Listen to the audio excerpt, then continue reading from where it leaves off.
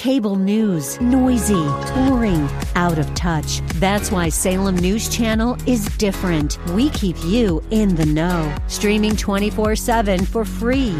Home to the greatest collection of conservative voices like Dennis Prager, Jay Sekulow, Mike Gallagher, and more. Salem News Channel is unfiltered and unapologetic. Watch anytime, on any screen, at snc.tv and Local Now Channel 525. AM 630 KSLR proudly presents our Church of the Week Daily Devotional, featuring Pastor Sean Azzaro of River City Community Church. We've been talking about how faith changes the way we see the world, and because of that, it changes what I put my trust in. Proverbs 3, 5, and 6 says, "Trust in the Lord with all your heart, lean not on your own understanding, in all your ways acknowledge Him, and He'll make your paths straight." See, real faith doesn't have a plan B. My safety net becomes Him. I call this idea that we live in crippled Christianity, where we have all these other things that we lean on instead of absolutely depending on the Lord.